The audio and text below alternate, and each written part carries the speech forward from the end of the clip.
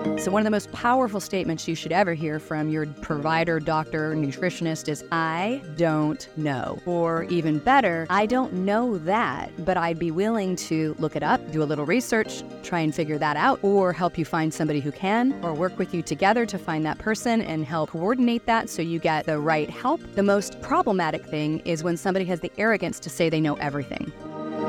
Welcome to the Menopause Mastery Podcast, a show for women just like you who are ready for more health, vitality, passion, living life with a purpose. I created this show because I knew that women just like me in this second season of life, the season of menopause, are really tapping into their deepest desires. And we're ready to harness our physical and mental health and explore what our true passions are and peel back the layers to uncover exactly what we want out of life. I'm your host, Betty Murray, part geek, part magician, and your new medical bestie with a dash of sass. I love taking the complex science and making it easier to integrate into daily life. So let's join the journey to make this season the best ever. Welcome back to Menopause Mastery. So today I want to talk about the things you should look for in a medical and healthcare provider. I spend an incredible amount of time either speaking with people who listen to my podcast, people online on my social media, and particularly inside my clinic, because in my clinic, I see people from all over the United States. And so I get to hear experiences of their experiences of healthcare. And in many cases, I'm pretty frustrated by what I hear. And so I decided today that I was going to give you the 5 things that you either want to hear from your doctor or know about, but you could have a better experience with your healthcare providers. And this could apply to your nutrition specialist, your therapist, or anybody in this system. The truth is, when people are seeking healthcare and they are seeking anything, whether it's a disease state and they're trying to get treatment or prevention, ultimately, this is a personal experience for you.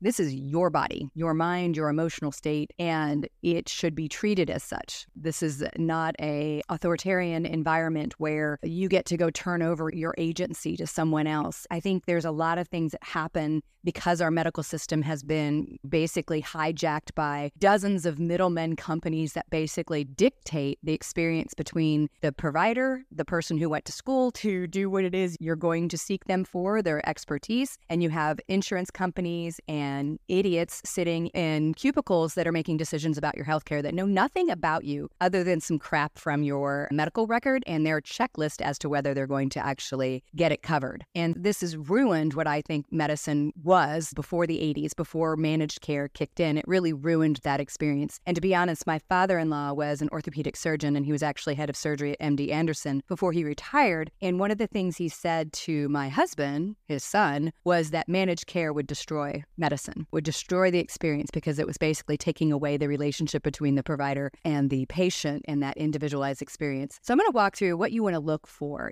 in your practitioner. So I would say the first and foremost thing is the idea that your practitioner is your partner. My parents' generation in particular, my mom's 88 going on 89, there was this very much the doctor's on a pedestal experience, that it was a dictatorial experience, and that what the doctor said goes. So at that point, you turned over everything to them, and whatever they said was the gospel. And at that point, you just turned over your responsibility. They took your agency and they told you what you needed to do. And in some cases, maybe those things are appropriate. There might be occasions where we need the expert to really give us the lowdown. But in most cases, when we look at what we get sick and die from, particularly in the United States and all westernized environments, for the most part are diseases of diet and lifestyle. So the truth is that dictatorial experience can't do crap about something that's diet and lifestyle, because at the end of the day, you have to be able to make changes in those things like diet and lifestyle to prevent those diseases. And that requires you to feel supported and have agency and have the tools you need in order to actually do those things, right? Whether it's a dietary change to help with pre-diabetes, or it's appropriate exercise to help with aging and putting on muscle mass for osteoporosis, all of those things, whatever that is, that requires you to do something at home. So that dictatorial, I'm in charge, listen to me behavior that still permeates medicine is absolutely worthless and actually counterproductive, because most people walk out of those experiences so frustrated that they don't even want to take anything that came out of that experience and use it. And then I would say the other side of that is, we know medical schools still, very few medical schools have any in-depth up training in medical professions for nutrition. So usually the answer you get is really contrite and offensive, like you need to exercise more and eat less. So that's completely unnecessary and not helpful. But the other side of it is the situation that doctors and providers are in with their patients is it doesn't provide for a real relationship to have that conversation. So even if they wanted to, you can't do that in an average 7-minute visit, which is the current average for medical visits in the United States today. So the first thing I would say, if you have an experience with your provider that is authoritarian and dictatorial, and that is not working for you, you can say no. You can choose another one. So this is like cheating on your hairdresser. You can just go ahead and pick up and move. They don't own you. You don't have to see them, and you don't have to put up with it because you are in partnership with that provider and it's your body. So I would say that's really important. And the other part is I always look for that empathy and bedside manner. So if you were to go out and look online and look at the experience people have, if you look for the top things they get mad about, often it's that bedside manner. It's the dismissive, the cold, the gaslighting. It seems rushed because, again, you got to remember this medical system, if you are in the insurance-based medical system in the United States, regardless of what healthcare plan, you are in a throughput model, which is built on efficiency and just generating as many people within the practice a day and billing as efficiently and effectively as possible. It is not about giving high quality patient care. Even the doctors that are stuck in this, because I talk to doctors every day, and I can tell you the Wall Street Journal posted an article before COVID. So this was a survey they did, and only 6% of physicians that they interviewed, and there was thousands, actually said medicine was a good industry to go into. And it wasn't because they didn't want to care for people. It was the business side of it, right? So that rushed lack of bedside manner, often it's not the provider that's doing it, but it is the environment and the business of medicine that is doing it. But here's the thing, you are the customer. The other thing I've said many times, because I've trained providers to put functional medicine in their practice, and we did that for a decade on top of everything else that I was doing. And I remember standing up on stage one day and I said, hey, I want to tell you all that medicine is customer service industry. And this doctor jumped up, her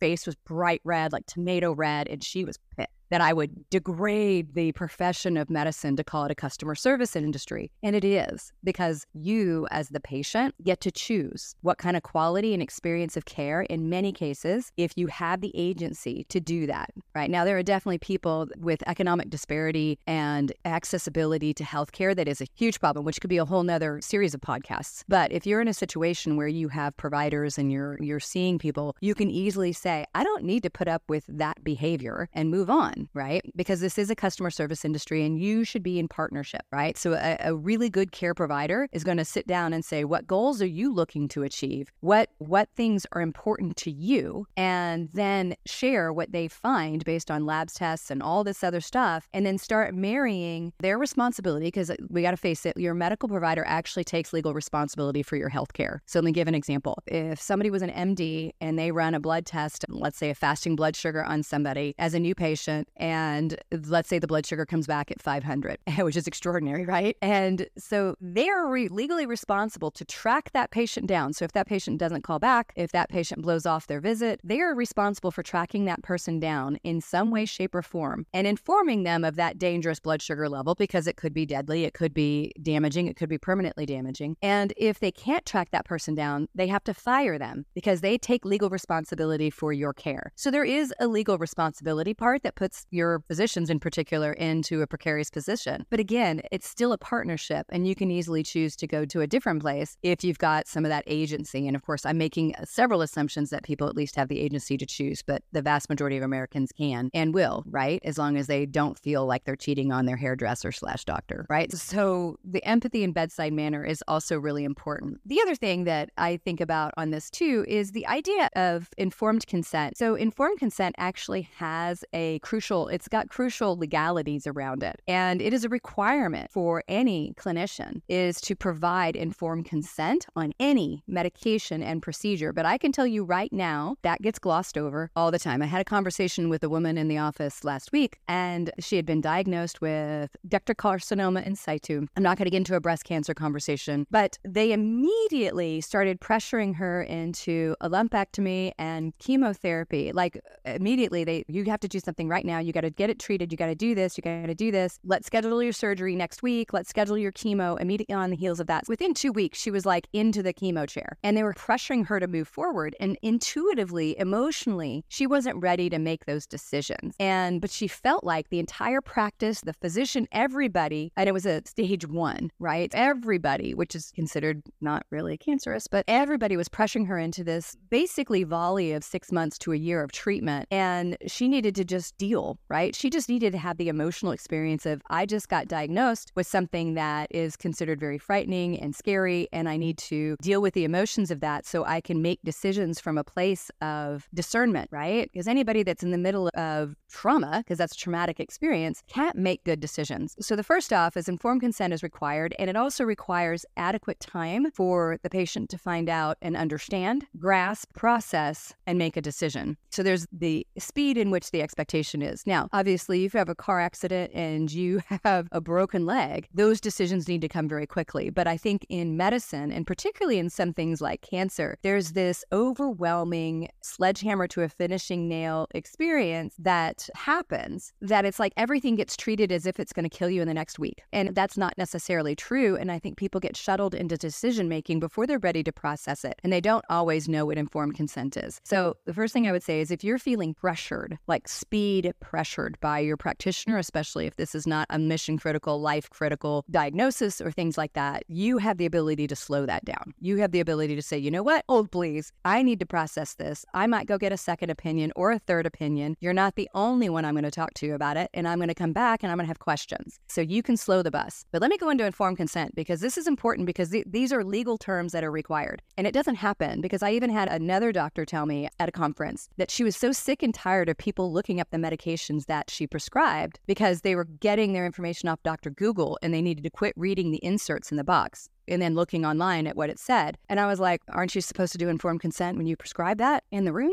So they understand the benefits and risks and other procedures that are potentially available to them. And she didn't really like that question. So what does it really mean? So full disclosure requires that the healthcare provider give the patient all the key details about whatever treatment, procedure, medication. This includes what it is, why it's needed, how it's done, the risks and benefits. Here's the big one. The risks and benefits. It's not just the big stuff. Even the smaller risks and alternatives need to be discussed. So even if you have a procedure coming up, I'll give a really good example since this is popular. Let's say somebody's thinking about gastric bypass surgery. So they're talking to their surgeon and they're talking about how much weight will I lose when I have it done? What are the complications, which there are many. And I'm not going to talk about that. But one of the part of the conversation should be at this point, outside of surgical interventions, here are some of the other medical interventions that may work as well. So maybe that physician working within the traditional model should also talk about semaglutide because those drugs have pretty good weight loss statistics behind it in a conventional model. Now, I'm not a huge fan of those, particularly for like quick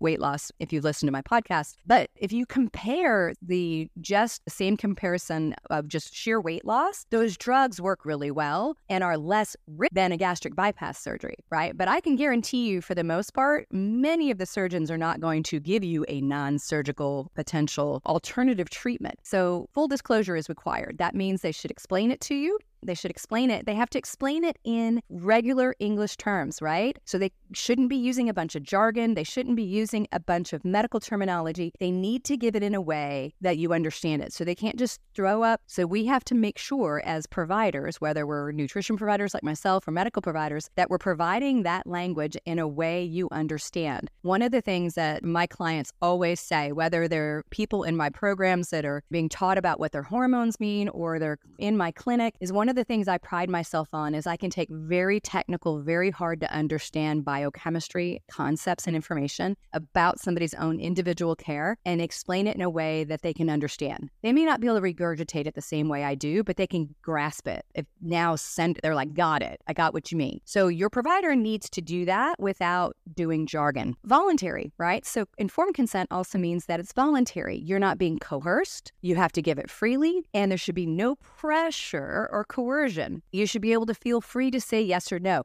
The patient I was talking about that had been diagnosed with that breast cancer, actually, let me say ductal carcinoma in situ, stage 1. She felt like she was being coerced and pressured to make a decision very quickly. Quite frankly, her exact statement to me was like, it felt like they just wanted to make sure I got everything scheduled because they needed to get the money in before the end of the month. I don't know if that was true, but I told her, you can get a second opinion. You can slow that bus down. You can put your hand up and say, I make the decisions about my healthcare and I'm want to discuss all options and all alternatives before I go down that road. And the alternative conversation also has to include things that provider doesn't do. For instance, let's say, like I said, like the Wegovy semaglutide potential in a medical intervention instead of a gastric bypass. But they also may want to say you could choose to do diet and lifestyle, work out with a trainer, meet with a nutritionist, and really hammer home that healthy lifestyle pieces and achieve weight loss. That should be part of the conversation because that is an alternative, even though it's not a medical intervention, but it is a sound researched alternative. So it needs to include all alternative options, right? Within the options. The capacity. So the other thing is,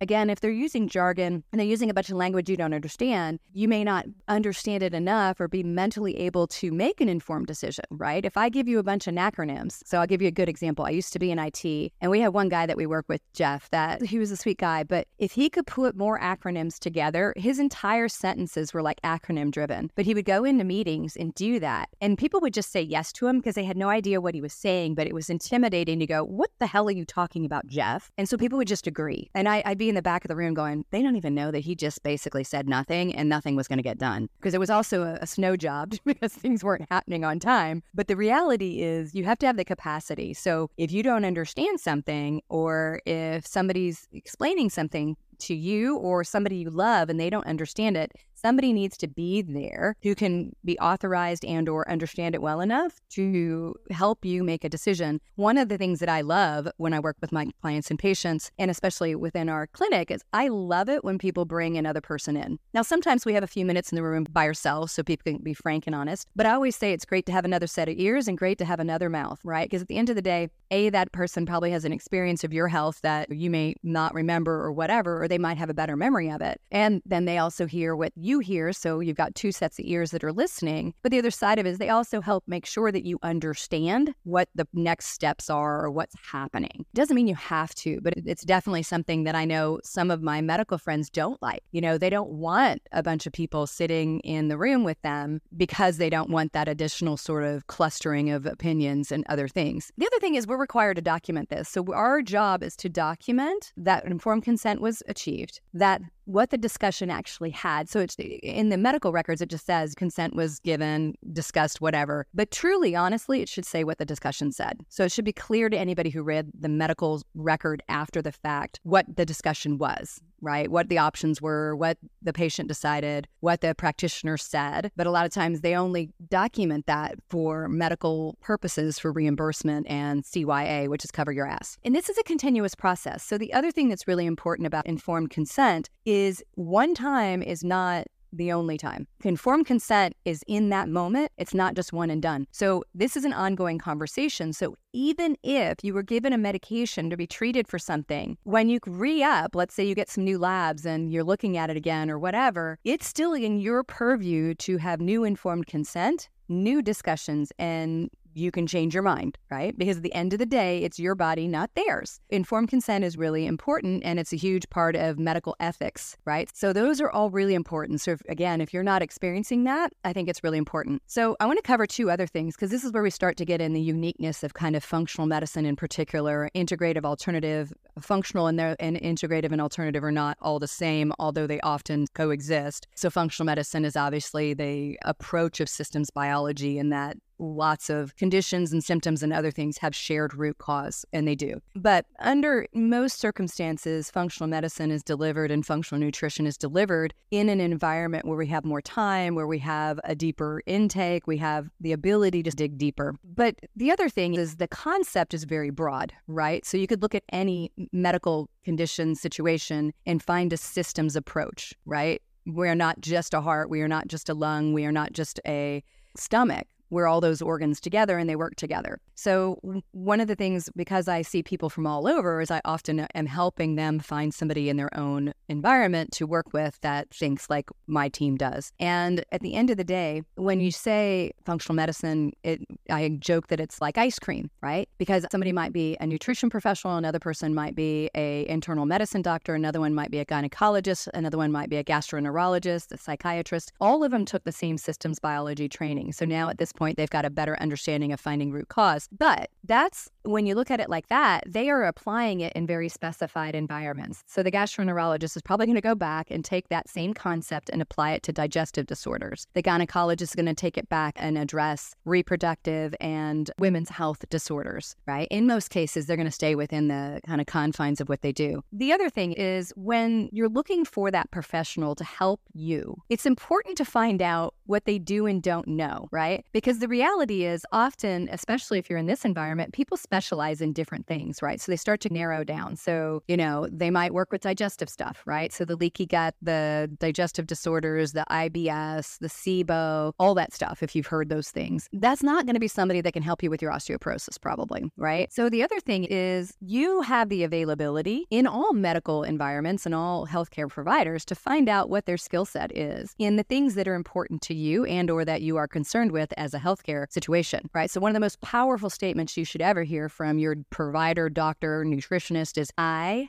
don't know. Or even better, I don't know that, but I'd be willing to look it up, do a little research, try and figure that out, or help you find somebody who can, or work with you together to find that person and help coordinate that so you get the right help. The most problematic thing is when somebody has the arrogance to say they know everything. Because here's the reality. Whether you're hiring somebody to fix your electrical in your house, or you're looking for somebody to help you reverse metabolic disease like pre-diabetes, you don't hire generally a handyman to rewire the electricity in your house. You might have them change out a light plate or a light switch, but you're not going to hire a handyman to do the entire house. So the reality is your healthcare provider, chances are you need somebody that's got a little deeper understanding than just a generalist in all things, right? So if your provider never ever says that, but you get the feeling that you know more than they do because you're educated in your own healthcare situation, then I would seriously consider either adding new people to your team or looking for a new team member. Because here's the reality. Like, I've been doing this for 20 years, and people that seek out functional medicine are usually people that have not found the answers they were looking for in the conventional care. And so that means that they are pretty well educated. My clients and patients, the people that listen to my podcast, they are educated. They know about their concerns. They are very well educated in what's going on, or they're getting there. And so I always tell our practitioners when we bring them on, I'm like, I don't care how much chances are that patient may know more about their problem than you do. And it is appropriate for you to admit that you don't know it as well as they do, right? But the powerful statement in that is, I can do a little research. I can help join you in that process. I can apply what I know from a functional medicine standpoint and help you understand this system's biology to help you move forward in whatever condition you have, blah, blah, blah. Something like that. Your provider should be able to have the strength and resolve in their own capacity and reality to say, I don't know. And either it's not something I'm great at, but maybe I can find somebody who is, or I can be a partner with you in that process. Now, on the other side of that, a lot of people tell me that they're very frustrated with their internal medicine doctors because originally internal medicine should be your quarterback. They should be the one meeting with you on a regular basis, checking your basic labs, getting a deeper dive in what you have going on, and really paying attention to your health and being the middleman to work with you and your specialists. But more and more, they are just a prescription writer, so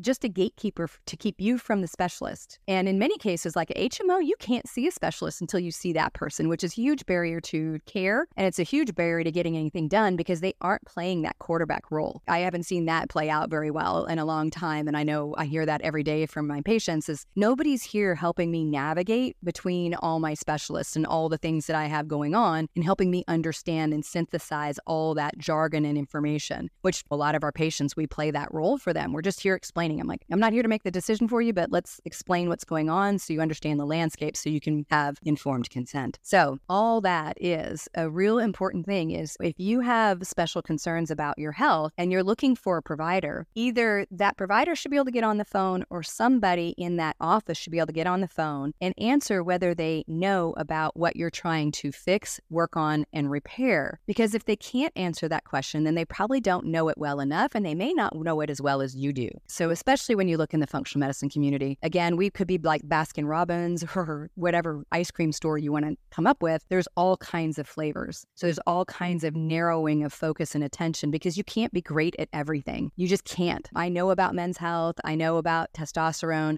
But I'm not the one that's going to be the person you go go-to for erectile dysfunction. I can talk about it in a very educated sort of way, but I haven't done a deep dive to understand every nuance to that condition. So again, if a man starts talking to me about that, I'm going to be honest and say, this is not my absolute skill. I can give you an understanding and I can help you navigate, but we need somebody else on that team. So same thing. So if you're out there, if the person you work with never ever says those things to you, it's probably a problem, particularly if they have some of the other behaviors that are not working for you. So I want to wrap this up with just some things to think about. So if you're searching, you're frustrated and you're like, oh, wow, she just pointed out all these things that I'm very frustrated with. And I didn't even talk about the other things like the wait time and the crappy communication and billing confusion and all that other crap and technology problems. Because I hate to break it to you, but we were told a long time ago that electronic medical records would make everything easier. It just added time, honestly. Nothing is connected. We're still sending faxes. We still receive paper. We still produce paper. And outside of having it in one place, so we at least make sure that we're on the same page because it's in an EMR, the rest of it hasn't made it any better. And most of your providers are sitting at home doing chart notes at night when they should be spending time with their family because they can't keep up with it. Even in our clinic, when we spend an hour and a half, an hour, sometimes in my case, 2 hours with people, I'm still charting at home at night to get all the notes done because I'm charting a lot of stuff. So I'm very explicit in what's going on so I don't lose track of what we're working on. But most of your providers are doing that, honestly. I didn't even talk about all those other things, right? So to recap, you want to make sure that you've got a really good partner in your corner helping you out. And they've got great bedside manner and they're there being your partner and helping you navigate. That they've got an understanding of the things that are important to you, not just the conditions wrong with you, but what's important to you. If they're concerned about a healthcare thing and you're not, that's not going to get very far for you. I also think it's their job to help make sure that you have all the understanding so maybe you can begin to care about what they might care about. But again, this is a partnership. They should be able to and should always do the entire process of informed consent, including black box warnings and other things when they provide some new direction of medication, treatment, or procedure, and that they don't take for granted that you're answering that today and that a year from now your answer is going to be the same because you can change your mind at any given time. And